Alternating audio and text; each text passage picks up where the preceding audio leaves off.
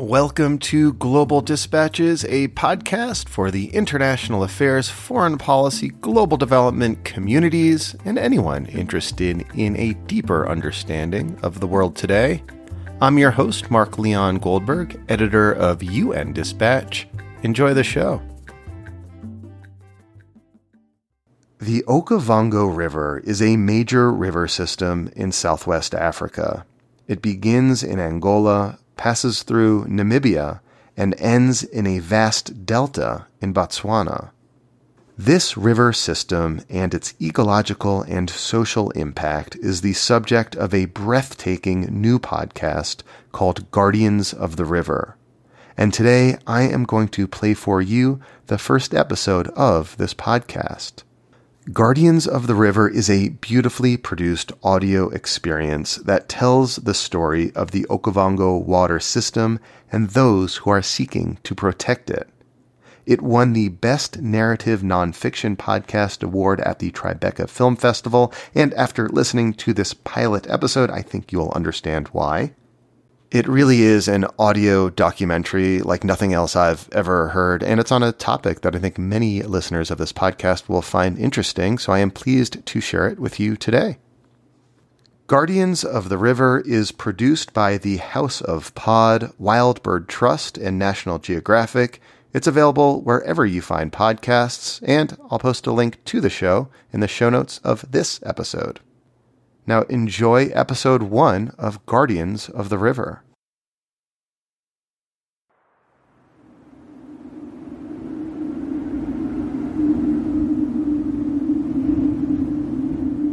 It's a place of life, death, and mystery, and it's called the Okavango Delta.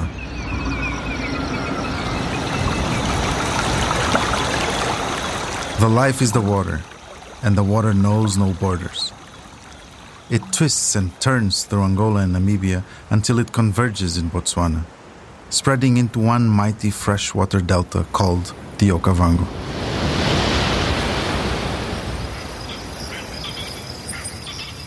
The delta is the halfway point of the Okavango and Zambezi basins, and it is the beating heart of water for the inhabitants of 6 countries in southern Africa.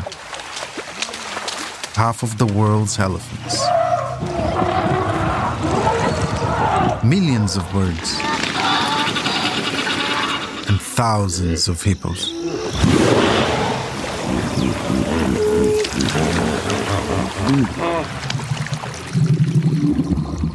But sometimes, the water doesn't fill the delta, and no one really knows why.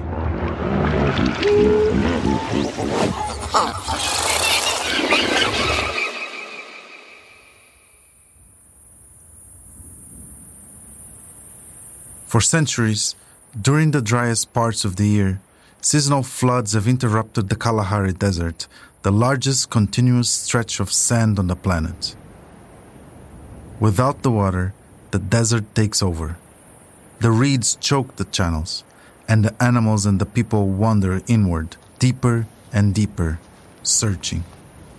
Sand becomes layered with trash and animal corpses. That is the death. And as for the mystery, I can't even pretend that there is just one. Where does the water come from? What happens to it? Who exactly relies on it? And what if all of a sudden, it stopped?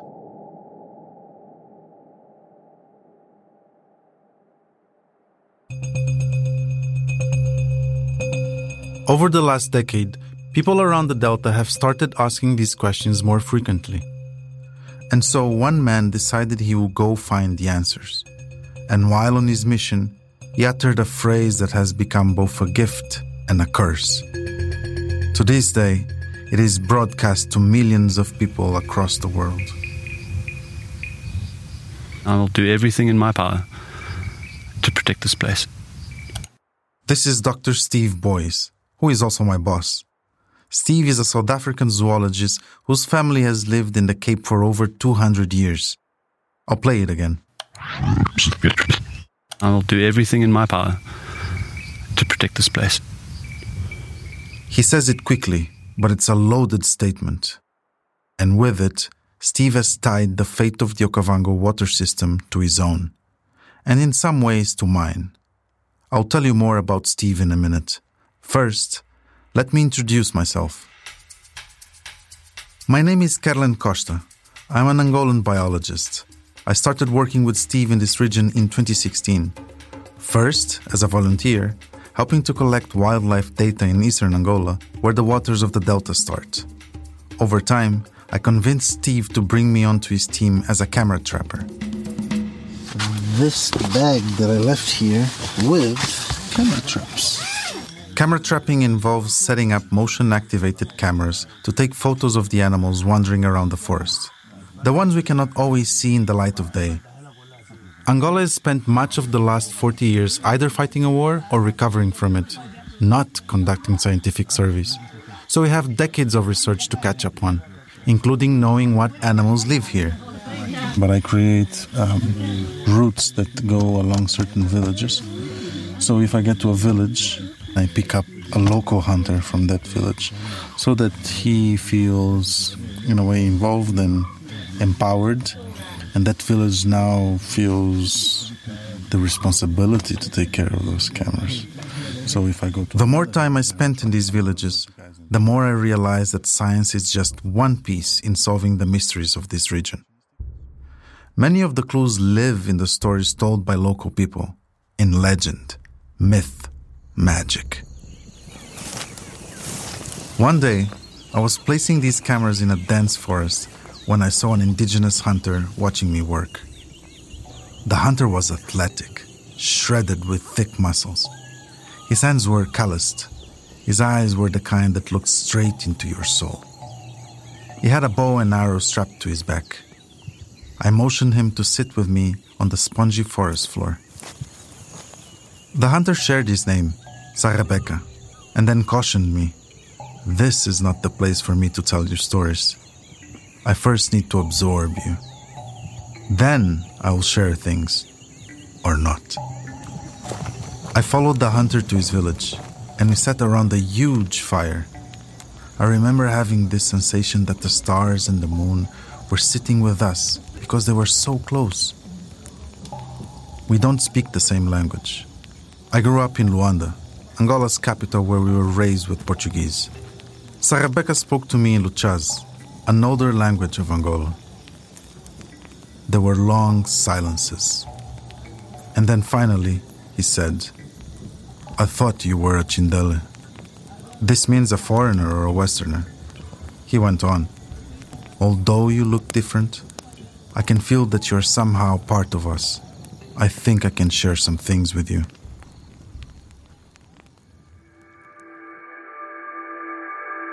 In the morning, Sarabeka and I walked deeper and deeper into the forest. There was no light, no paved roads. Landmines from Angola's 40 years of war were buried in the sand around us. Rusting tanks along the route, another reminder of the conflict, were the closest thing to a road sign. And then, there was a clearing. And right in the middle of it, a stretch of water so clear and calm, it had no color. It mirrored everything below it and around it. It was a lake, and it was suspended atop the sand, almost like it should disappear any minute. It felt like it was all held together by magic. And it is. Because this is one of the more than 20 source lakes in eastern Angola. Each one feeds a river flowing across southern Africa. Some of them end up in the Okavango Delta, and some flow into Victoria Falls.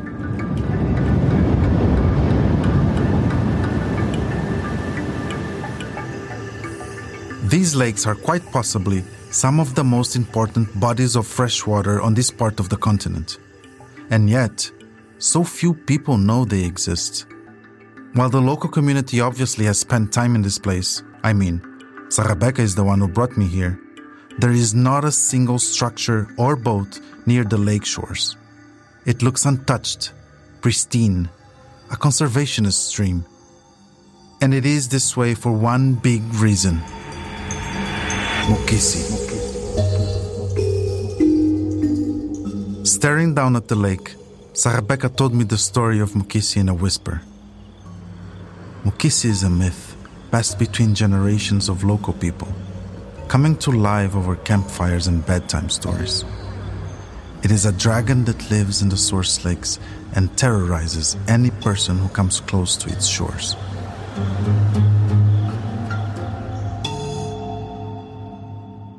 Mukisi is a demon. It kills, it destroys. It strikes fear in the hearts of local people. But honestly, I think that we've overlooked something about Mukisi. Something that could hold an important clue to the secrets of this place and how we can protect it.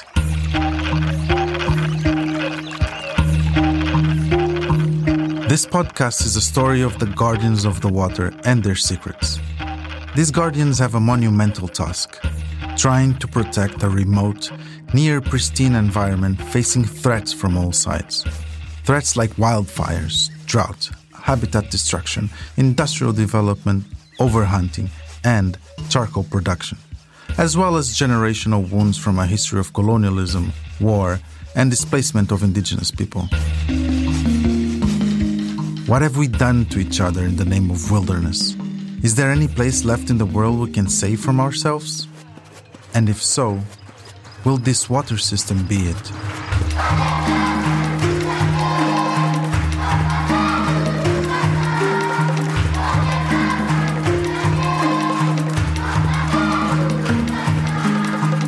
You're listening to Guardians of the River. I'm your host, Kerlan Costa, and we're a podcast exploring how to protect some of the most remote and wild places on the planet, starting with the Okavango Delta and the source lakes.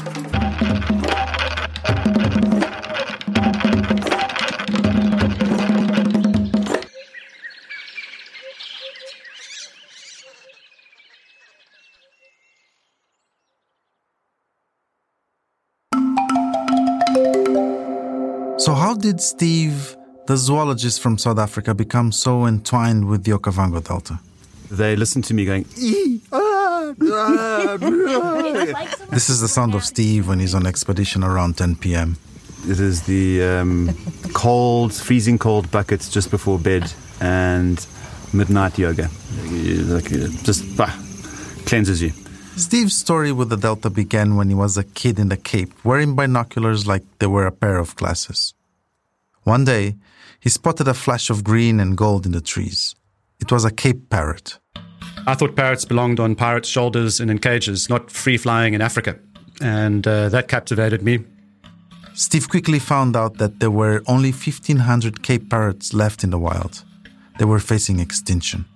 And he wanted to learn more. So, he studied hard and pursued degrees in forestry, conservation, ornithology, and zoology. Within 2.5 months of meeting the Myers parrot, I was doing a PhD on them. That's how fascinated I was by this bird. Eventually, he proposed a PhD on the Myers parrot, a green and grey cousin of the Cape parrot who lives in the Okavango Delta. He followed the parrot and fell in love with the place.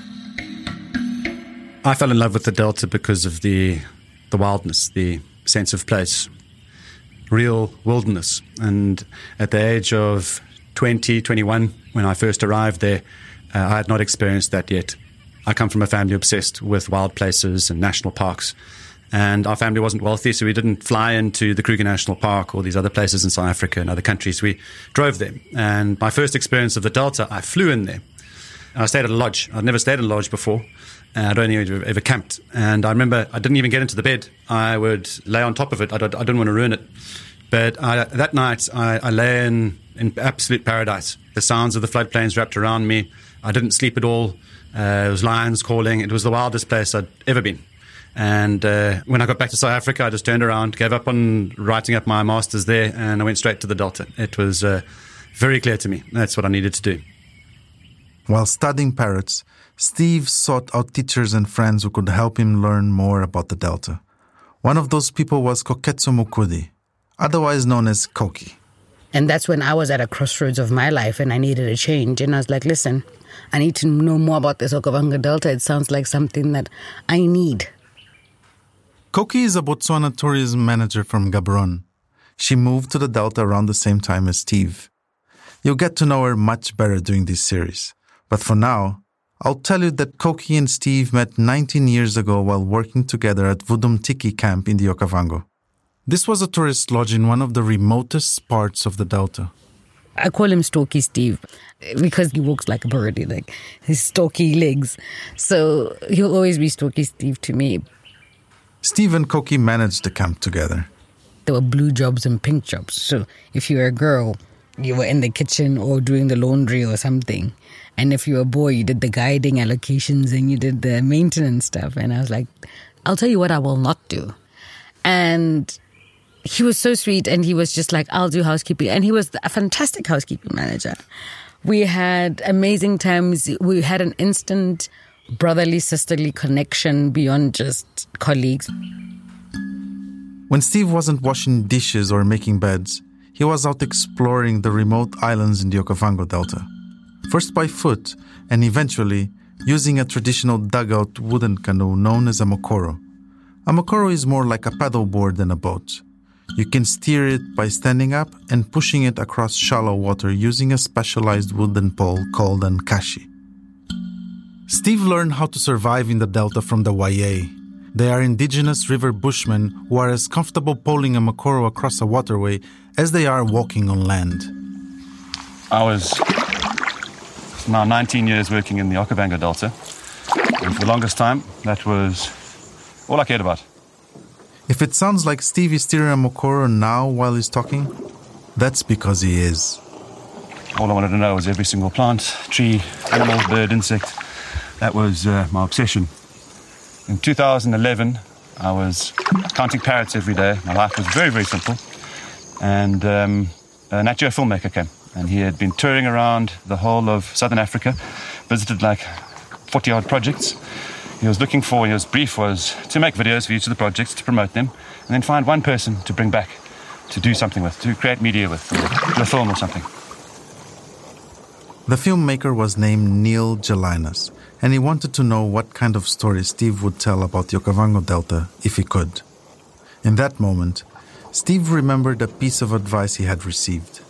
A friend of mine said, actually, Steve, just think bigger. Think bigger. And so Steve pitched Neil something huge. Explore the sources, see where the water comes from and what's happening to it across 3 countries. This vast ecosystem protected in its entirety. Steve believed that if the world could see the Delta and follow its story, right from the start up in Angola, that maybe he could better understand what was happening to the water. Where did it come from? Where was it going? And how could we protect its future? We signed a kind of contract on a napkin late at night, drinking whiskey, where I promised to help him make his first feature film, and he promised to help me build the Okavango project, that we called it at the time. That was kind of the trigger for this massive change. I kind of was really happy sitting there in the mountains, quietly living this simple life. And now my life's not simple. 1, 2, 3. Wait. I've spent the last 6 months looking at satellite imagery and trying to imagine what this place looks like.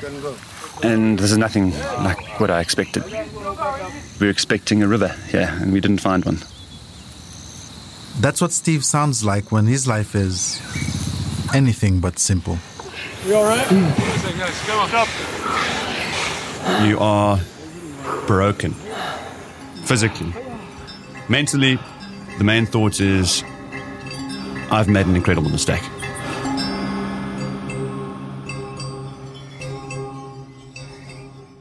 At a glance, the goal of the expedition seemed clear enough.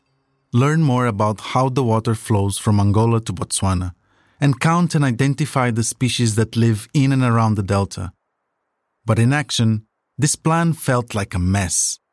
For one, the team had to travel through Cuito-Cuanavale. This is the site of the largest tank battle in Africa since the Second World War. The fighting ended in 2002, but stark reminders of the war remained embedded in the landscape.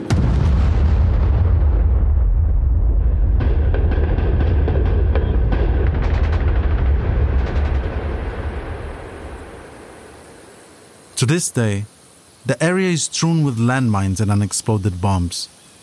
Bullet holes pockmark buildings. Battle tanks remain stranded on the side of roads. And police review travel permits at checkpoints for any non-Angolan moving through the countryside.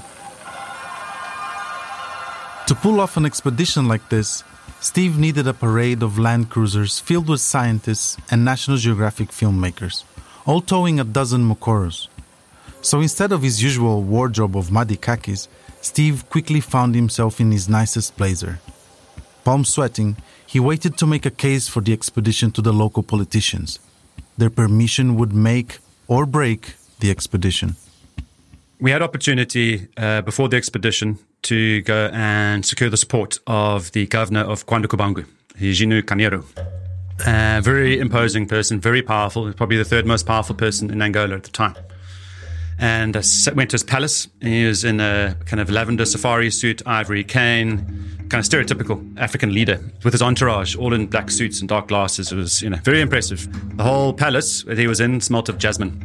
And I sat there and I spoke to him about my passion for the Okavango Delta. For 45 minutes, Steve explained what he planned to do.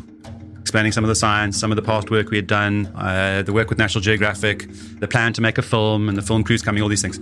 And he put his hand up. He said, and this is in Portuguese, with a very deep voice. He says, stop, I have one very big problem with this project. And I was like, oh God, here we go. And he said he wanted National Geographic to announce the re-emergence of Angola. Angola had been locked up in 4 decades of armed conflict, landmines, and it was stigmatized. The policies of the wartime government were highly isolationist, and he wanted to see an opening up. National Geographic puts countries on maps, whether it's South Sudan as a new country or Angola, and he wanted that. What Steve proposed was considered impossible. He wanted to travel from the source of the Okavango, following rivers with Mokoros, all the way to the delta. They would cover 1,500 kilometers with a team recruited from Botswana, Angola, Namibia, South Africa, and Zimbabwe. And all along the way, they would count and identify wildlife. He had thought there was no way the Angolan government would allow it. But the mission was approved. And now, it was time to assemble the team. Steve asked a lot of different people about an Angolan researcher that could join the project. And one of my university teachers thought I would be crazy enough. This is my sister, Ajani. She was the only Angolan biologist on the first expedition, and she had her doubts. Hope is not something that most Angolans have. Everywhere throughout the world, we are seen as this super corrupt country where no good will happen to it. Our personalities, our culture, all comes back to the war itself. I did not believe in Angola, period. I didn't believe it was worth spending, all of the effort and youth and money in Angola. I had no overview of how can I possibly be able to contribute and how I felt or not Angolan. It's the even feeling of Angolan. She wasn't sure if she believed in Angola, and she definitely did not know what to think of Steve. It's just a white guy coming from this very developed, nice place, hoping to get an adventure. But she decided to go anyways. It was almost a responsibility, a dual responsibility as an Angolan and as a scientist. Steve's next pick for his team was a river guide. Someone he had known since his days running small research expeditions from Vudumtiki camp.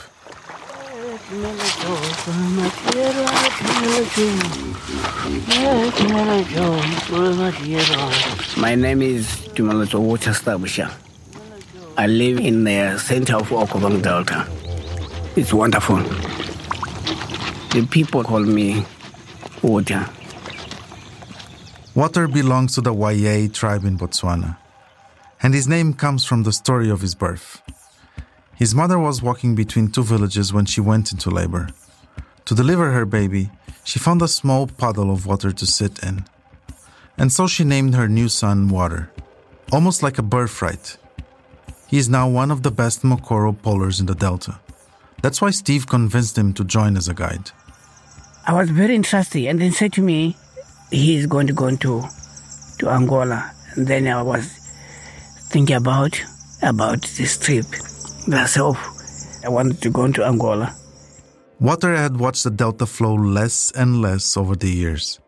And like Steve and Ajani, he wanted to know where it came from and where it was going. These three, along with a handful of scientists, YA pollers, and a film crew formed the final expedition team. Hey, let's go, bro. Let's get this thing done.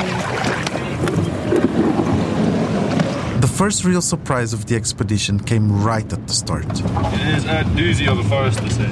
See, this is it right there. Look, that's the floodplain. Yeah. And I remember there was no road, there was no track, there was nothing. It was just cut marks and trees as we're going along through dense forest. We discover a minefield and get through it very slowly.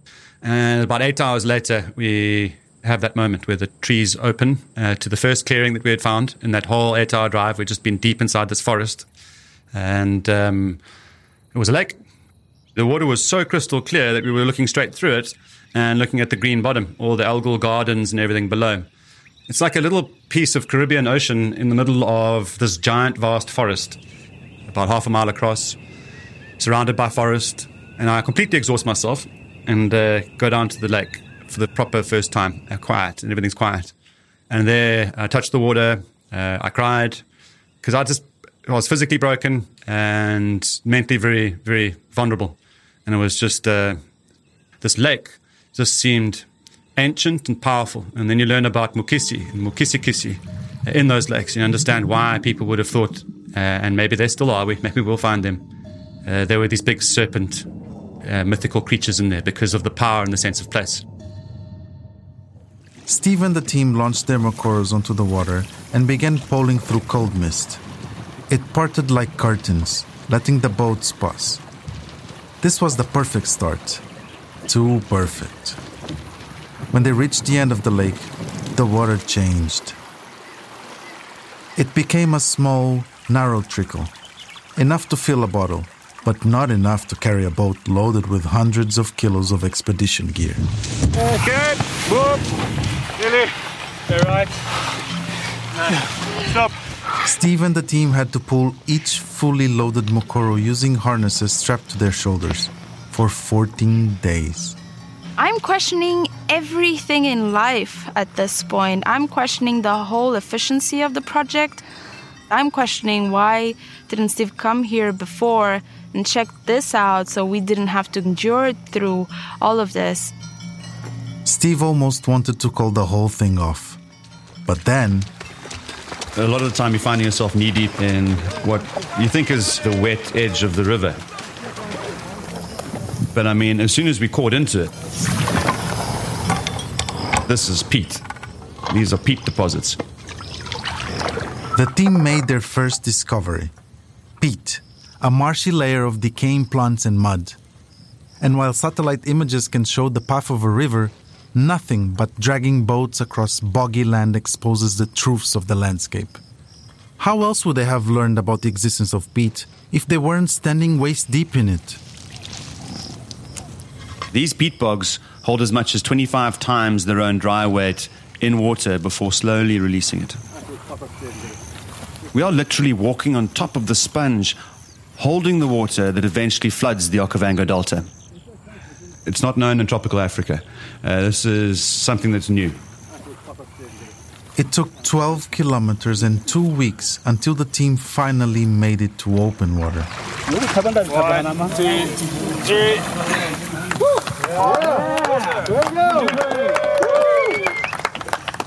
Even though Steve and his crew could now paddle a river, they faced more hardship. Fires, smoke. It was suddenly everywhere.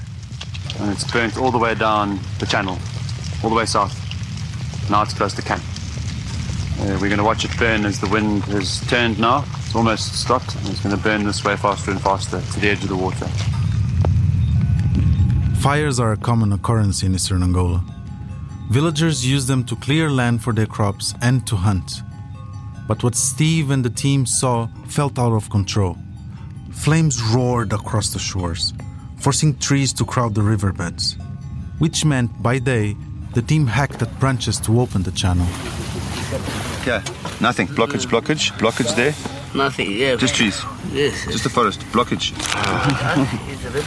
Escaping the fires, trees are now growing into the river, choking it.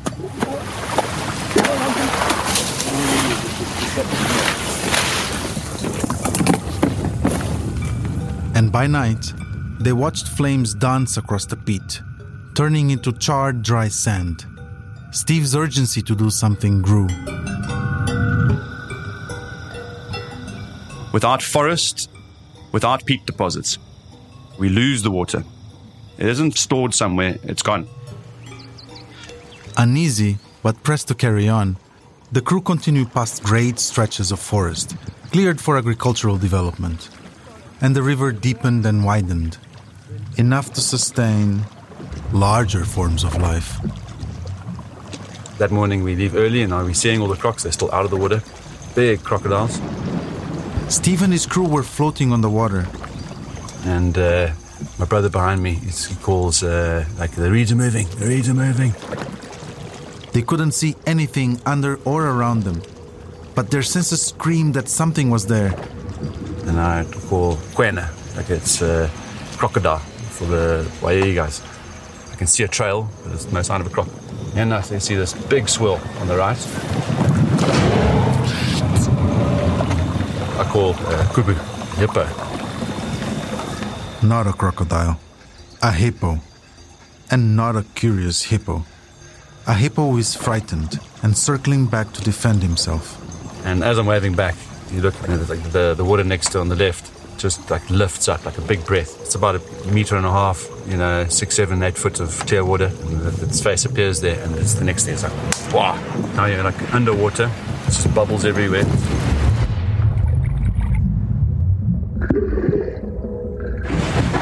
Splashing through the water, swimming for their lives, Steve and a crewmate who was also in the overturned Mokoro knew the hippo was in the water with them. But they couldn't see where. Swim.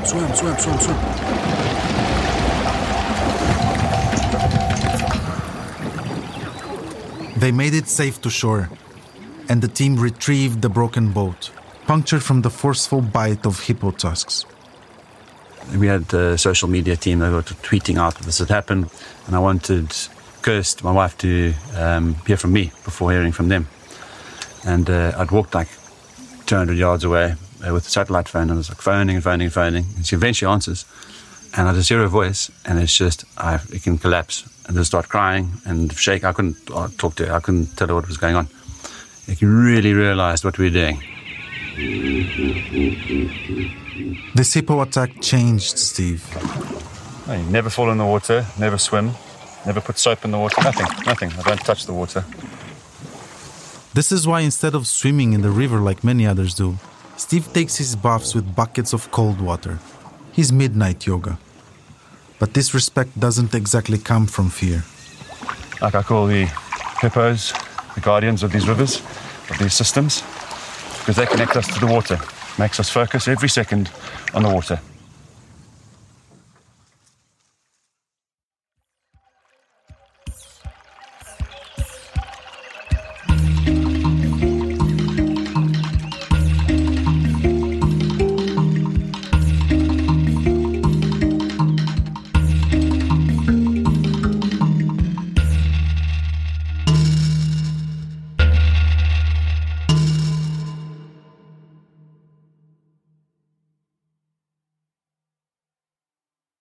Connection might be the most important thing for Steve, linking the start of the water, the source lakes, with the delta. Joining together people from all countries of the water system on one expedition, binding the history of a place with the potential of its future. For him and the team, the thing that does this perhaps most profoundly are elephants. This land was so famous because of its elephants, and they were just as important as the diamonds in the country. That's gone. Over 100,000 elephants were completely eliminated. that piece of the puzzle that connected Angola to the rest of the world is gone. The team spotted and identified many animals on their journey. Of course, the hippos and the birds. Read, copy. Squawker. Spurring. But as they neared the border, the chances of seeing elephants became slimmer and slimmer. I mean, we spent 2 months seeing tracks of animals, but not really seeing wildlife. And you kind of start wondering the amount of effort you'll have to put in to see one, just one. And when hope was almost gone, elephants. We have elephants in Angola. We actually finally found them. This is amazing. This is really amazing. It's a symbol that connects our past to our potential future.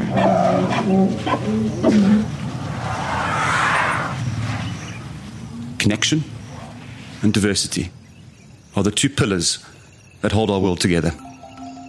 That's what makes us different. That's the one special thing about us in the cosmos.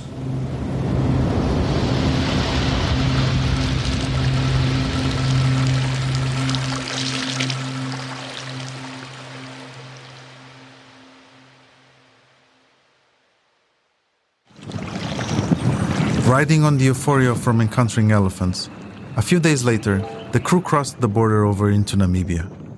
There were people washing clothes along the river, and large tracts of desert plowed into green circles being watered by massive commercial irrigation systems.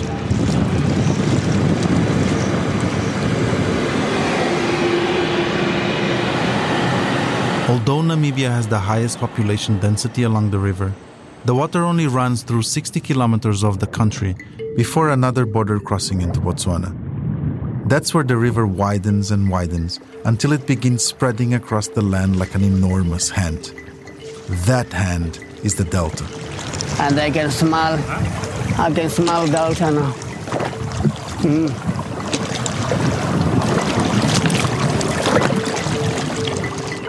Add another 10 white-faced duck, 1 yellow-billed stork.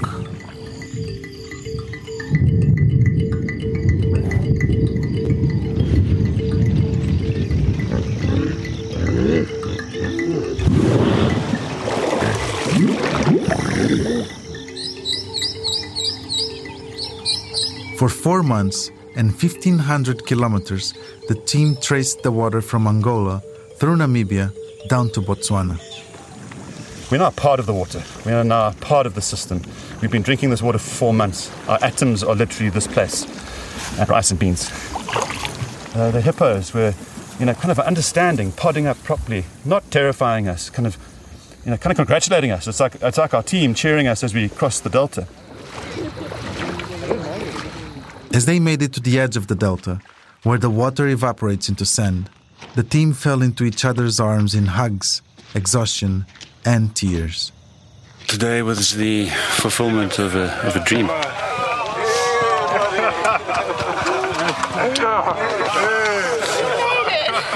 We dreamed this place for a long time.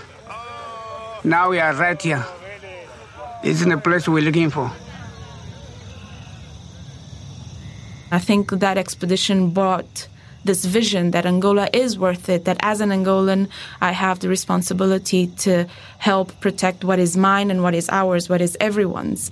And that shifted completely the way that I perceive my career path, because I strongly believed my career path was international and abroad.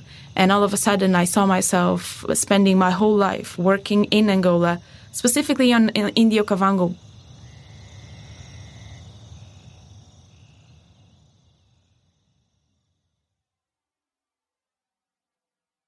By the end of the expedition, the team had discovered 38 new species in Angola and 24 potential new species to science. They had logged over 30,000 geotagged wildlife sightings. We need data to explain and to describe, which was very important at the time because there was no data, especially current data, modern data. I was so focused on that. And at the time, it was my goal to be a scientist, a practical scientist that gathers data. But it really showed me that there's so much you can do with data if you don't add action. And you know what galvanizes people to take action more than numbers? A good story. I think I've seen the documentary about 17 times by now, so I could probably narrate it myself. This is Gary Nell. He was the CEO of the National Geographic Society when Steve and Neil Gelinas released the documentary. You know, I can't take credit for being the person who found Steve Boys, but I think certainly when I did hear about this bigger dream and this bigger project, it absolutely inspired me as one that was a prototype for what National Geographic could be. This prototype Gary is talking about is the documentary Steve and Neil ended up making about the expedition. It's called Into the Okavango. This documentary became the perfect recipe for a National Geographic project. Science, storytelling, and adventure. It was nominated for an Emmy and it screened at the Tribeca Film Festival. And the Greater team won the Rolex National Geographic Explorer of the Year award. As the documentary reached millions of viewers, suddenly, it wasn't just a ragtag team of explorers, scientists, and YA guides who wanted to protect the Okavango Delta. Wealthy conservationists, international donors, NGOs, and average viewers watching the movie on in-flight entertainment and Disney Plus all felt moved to protect this place. The prestige and attention of the documentary even helped nudge U.S. Congress to pass the Delta Act, a bill committing to protect the wildlife in and around the Delta. Everyone has a personal interest to be there. Everyone wants a piece of the landscape for themselves, whatever that means, whether it is money, whether it is personal well-being, whether it is, leaving a print or leaving a legacy. All this energy transformed Steve's $10,000 research expedition into a $16 million multinational conservation effort.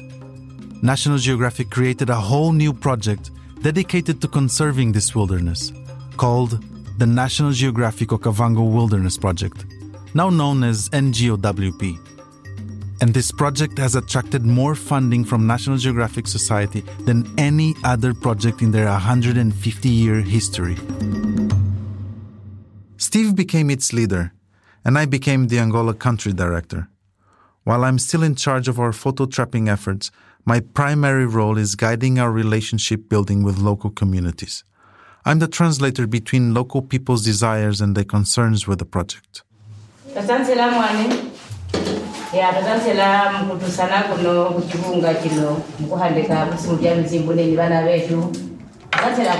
not saying that they don't want you to work here or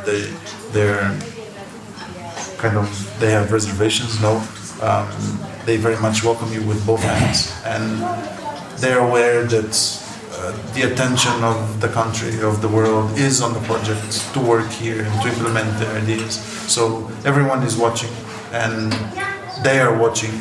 Thank you very much. Thank you very much. Obrigado. The more I listen to the village's concerns, myths, and traditions, the more conflicted I feel about how an outside organization can best protect this place. That's why I pay such close attention to Mukisi. Mukisi. We know the Mukisi. I'm sitting with José Vitanga, a 78-year-old elder who lived through the war in Tempue, a town in eastern Angola.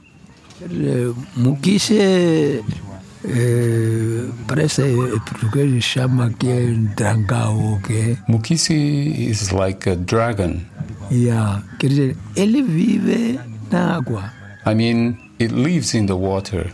Ele também responde, você escuta também ele. You hear the noise it makes.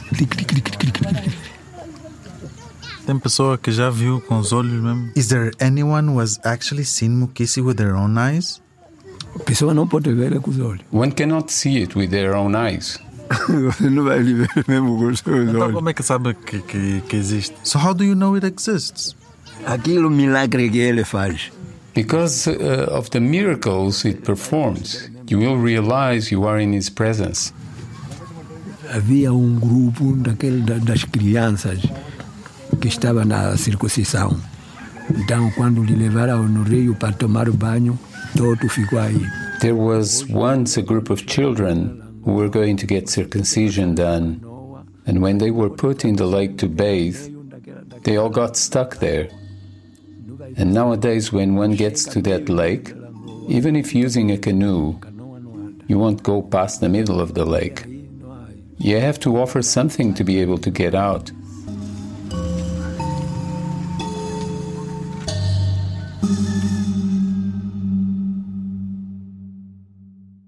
Is it crazy to call a dragon swallowing a group of children a miracle? To me, it sounds like it belongs in the list of threats that the expedition team faced. An agitated hippo rising from the river, a fire blazing across the horizon. I think there is something here. Wisdom that is hundreds of years old that tells us exactly how we will protect this place. When the camera stopped rolling and the boats are stored away, how do Steve, Koki, Water, Vitanga, the villagers of Tempwe, and myself all come together?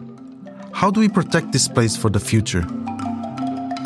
This podcast will follow what happens when worlds come together and at times collide with the common goal of protecting a place. Next time, we go looking for the lost ghost elephants of Angola and find out why protecting them can be complicated. You're listening to Guardians of the River, a podcast about the quest to safeguard one of the world's most remote and wild lands. I'm your host, Kerlen Costa. This story was written and recorded by Kat Jaffe and House of Pod, in partnership with the National Geographic Okavango Wilderness Project. This podcast is funded through a National Geographic Storytelling Grant and the Wild Bird Trust. If you're new to podcasts, you can find a guide on how to listen to this show and support the project at wildbirdtrust.org. You can also find this podcast on Spotify, Google Play, Apple Podcasts, SoundCloud, Stitcher, or wherever you listen to great audio. We owe an enormous thanks to Neil Jelinas and Kaya Answer for allowing us to use recordings from their documentary. Our fact-checker is Amy Machado.